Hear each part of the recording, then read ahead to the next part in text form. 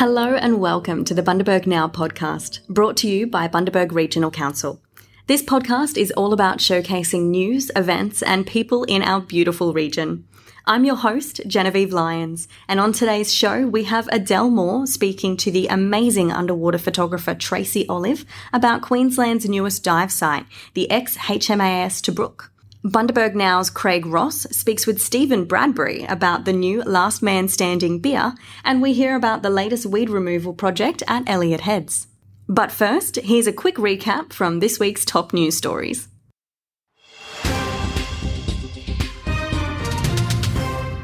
A report from December 2020 revealed that the Wide Bay saw its largest number of recorded jobs since July 2012, with a total of 120,900 jobs now in the region. This is an 8.9% increase in the number of jobs compared to December 2019. Here's Yael Morgan, President of the Bundaberg Chamber of Commerce, with more. There is certainly a lot of activity going on in our region, which is very exciting.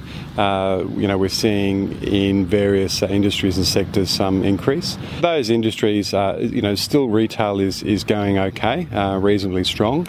We're seeing that resurgence in the tourism and hospitality. We're also seeing an increase in construction, both commercial and certainly residential. Queensland Governor His Excellency the Honourable Paul Tergersi visited Bundaberg on Tuesday and Wednesday and planted trees in support of Council's 1 Million Trees initiative. It's wonderful to have the opportunity to plant a couple of trees in Bundaberg and Gingin over the next couple of days. It's a way that the community can return to nature what it deserves. And 1 million trees, it's a big commitment, but it'll be wonderful if that can be achieved, and I'm sure it will. Over 2,320 students from Bundaberg Christian College, Bundaberg State High School and St Luke's Anglican School have all been armed with online safety skills after taking part in Optus's digital thumbprint program. The free in-school program supports young people to be safe, responsible and positive online. And that's the weekly news wrap. Today on the podcast, Adele Moore speaks with Tracy Olive, an amazing underwater photographer based in Bundaberg. She's here to speak to us about the ex-HMAS Tobruk wreck, as this weekend marks the 2-year anniversary since the first charter scuba divers visited, and she wants us to know just how amazing this new dive site is. Welcome to the podcast, Tracy. Thanks for joining us. Good morning. Thank you. So can you tell us a bit about your first dive on the wreck? Wow, the first dive on the wreck was really exciting. I was only just advanced scuba dive when I went to do this dive, but went with 11 scuba instructors, so I felt very safe. We went down the line and the ship appeared, and I had only barely seen it from the marina on land a couple of times and didn't really understand the extent of its size underwater. So straight away I was in absolute awe of this great big structure under the water. Great. And now 2 years later, how much has it sort of become part of the ocean environment? It has really become such an amazing part of the environment. Nature has taken it over. It's allowed growth of all forms of algae, shells, the fish, there's octopus, there's scorpion fish, there's eels, there's uncountable things you see on a dive on the Tobruk. Great. And what is it? The Tobruk is an ex-Navy ship. It was scuttled off the coast of Bundaberg 2.5 years ago. It did have a little bit of controversy involved with its scuttling because it is laying on its side. But it's equally, I believe, an amazing dive site. But despite that, it's an amazing place to be under the water. Great. So can you tell us about the actual structure itself, how big it is and how deep it is? I believe it's about 128 metres long, the Tobruk. Big boat, big ship under the water, and it lays at about 30 metres deep. Great. So it's more of an advanced dive. Definitely an advanced dive. There are nooks and crannies to explore, the great big tank deck that you can swim in and out, and it is a little technical. If you haven't dived before on a wreck this deep, yes, you should have an advanced certificate to be able to say that you're safe under the water. Great. And so it's 2 years since you first dove it. What are some of the differences have you noticed down there? The first time we did dive it, I was absolutely overwhelmed by the amount of growth already on it. There were crustaceans growing all over the deck, and there were also crustaceans that had filled the cavities of the deck. So I'm not completely sure if I am correct, but the crustaceans, as they grew and got heavier, they then fell off and died, and then they are then creating their own rubble on the ground and in the crevices and flat parts of the Tobruk, as well as underneath on the sand. So there's lots of shells and things right on the bottom, and it's just a part of nature's process, I believe. Great. So it's become its own little habitat out in the middle of the ocean. Yes, it is just a amazing little biodiverse underwater world. So there's the crustaceans, there's the algae, and then the little fish came and they started eating all that stuff that had been grown. And, of course, the small fish bring the big fish, and then the bigger fish and the bigger fish. So you've got small fish, you've got big fish. What else can people see out there? We have a little turtle, a little juvenile green sea turtle. We named her Brookie. Okay. My daughter's name is Brooke, and it's the Tobruk, so she got the name Brookie, which is quite sweet for me. Yeah, great. So yeah. She's really friendly? She is amazingly friendly. For a wild animal, she is very wanting to interact with any diver. She seems to have some favourites, which I hope is me. But we don't really know why, but she really likes to rub herself on us. She has quite a few barnacles on her back, and we maybe think that she's trying to rub those barnacles off. But, of course, we don't talk turtle, so we don't really know. So we lap up her attention. Yeah, great. Yeah. So you say there's a fair bit of growth on the wreck itself. What do you think that's going to turn into over the next few years as it's sort of more encrusted, I guess? Yeah, well, I'm really hoping that as the Great Barrier Reef spawns, that some of the hard corals will attach themselves to the wreck. There's a lot of parrotfish out there. So the parrotfish, they chew the algae off, which leaves a nice clean surface that a coral polyp can then attach to and then grow. So without those parrotfish, that's not possible. So it's really a healthy ecosystem that is happening there that could be possible. There's a lot of soft corals. They're already growing there. The water is nutrient rich. There's so many particles, and it's one of the reasons why the scientists decided to put it where it is so that the nutrient-rich water feeds all the animals, feeds the corals, encourages the growth, and creating this amazing underwater world. Great. Mm-hmm. So you're an underwater photographer, and is this one of your favourite sites to photograph? Definitely, absolutely. I am self-taught. So it's challenging when I go and photograph there. So I have learnt to use my strobes better. Wouldn't say completely properly, but I every time I go, I read something somewhere and then I start to practice it underwater.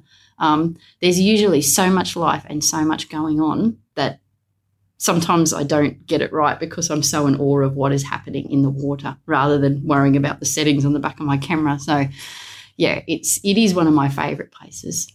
So if people want to go and see the Tobruk for themselves, how do they do that? So Lady Musgrave Experience, which is based in beautiful Bundaberg, they take trips out depending on the weather and how many divers from the port. It's a whole day trip out. Yep. Good food, good company, good divers. If you haven't got your advance ticket, well, Julian, Bundaberg Aqua Scuba, he can do all that with you so that you can go and experience the wreck. So it's not a thing that you can't because you haven't got the right tickets, because you can absolutely get that in Bundaberg as well. Great. Well, it sounds like such an amazing adventure.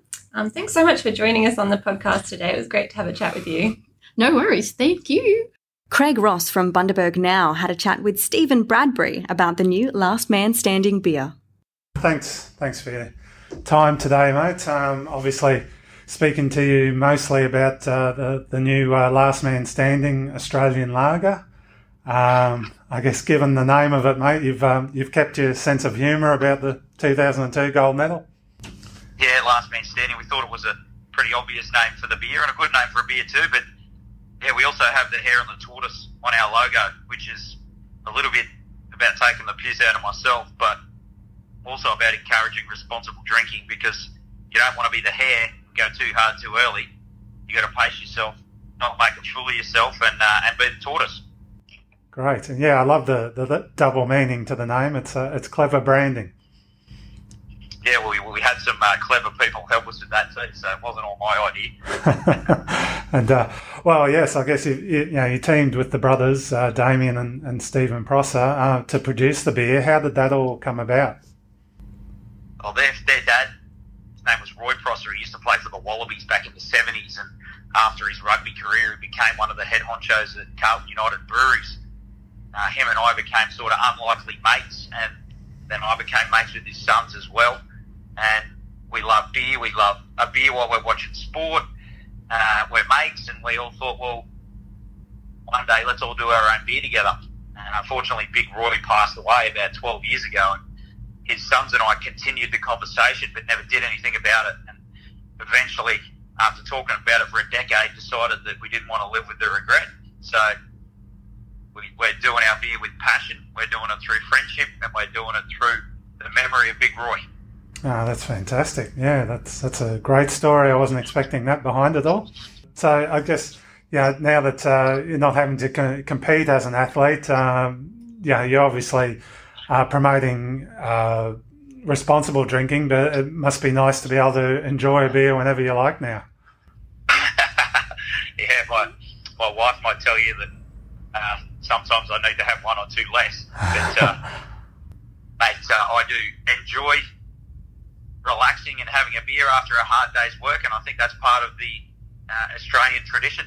You know, we work hard and then we relax. And for me, as a speed skater, I trained my guts out for 14 years before I became an overnight success. And I think we're all entitled to sit back and have a look at the things we've done over a beer sometimes. Oh, that sounds reasonable, I think. So, I guess speaking of your success, your overnight success in inverted commas, I guess there's the saying now, doing a Bradbury is part of the Australian vernacular, but how do you feel about that?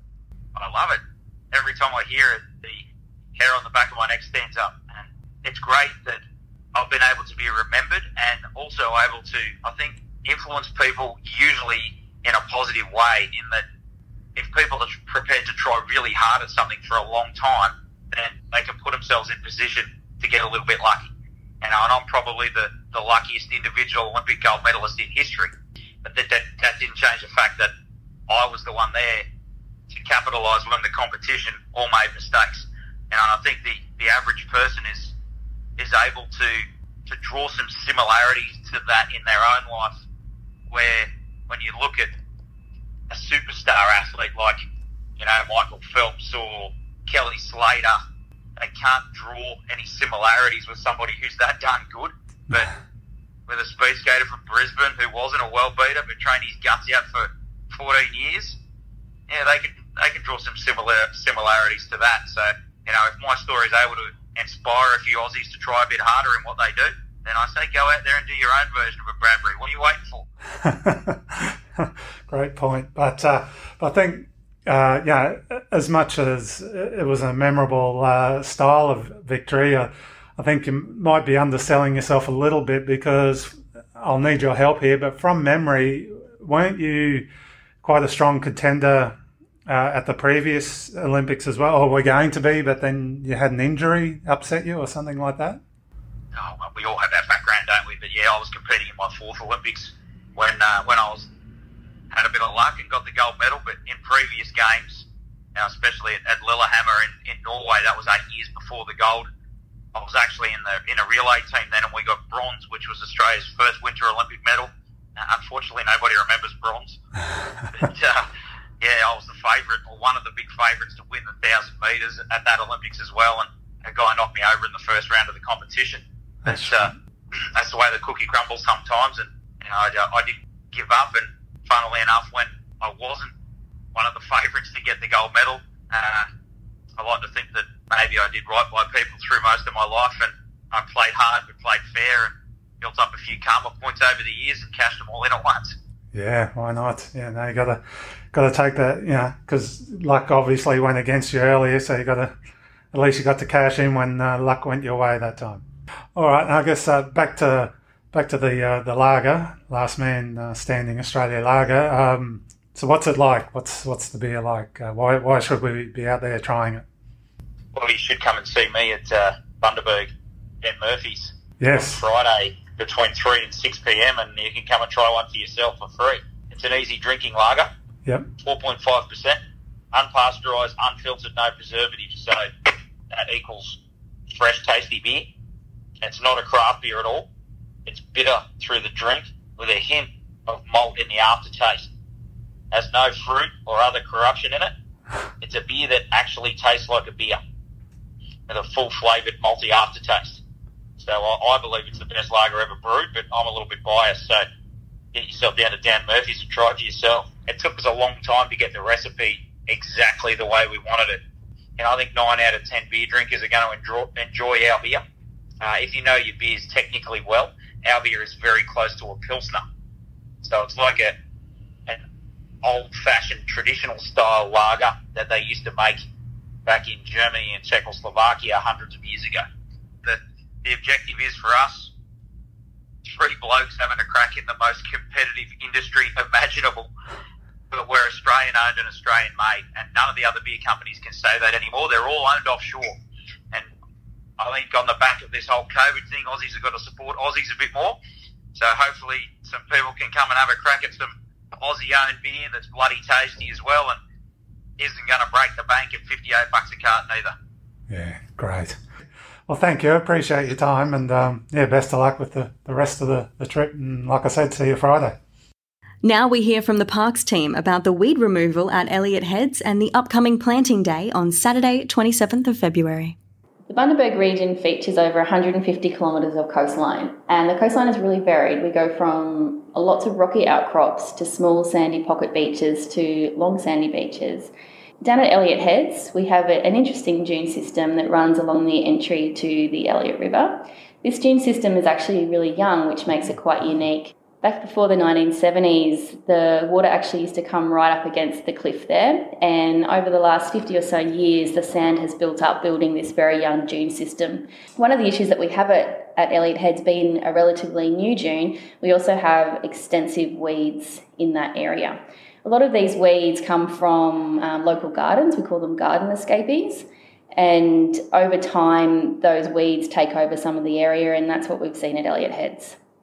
So late last year, our team decided to tackle this weed issue. So we're working together with the land protection officers to remove a lot of the weeds.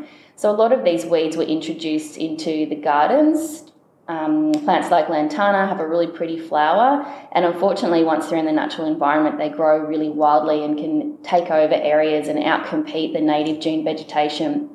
With the initiation of this project, we've had a lot of strong community interest, which is really exciting to hear that the community are really keen to see the area cleaned up from weeds and revegetated.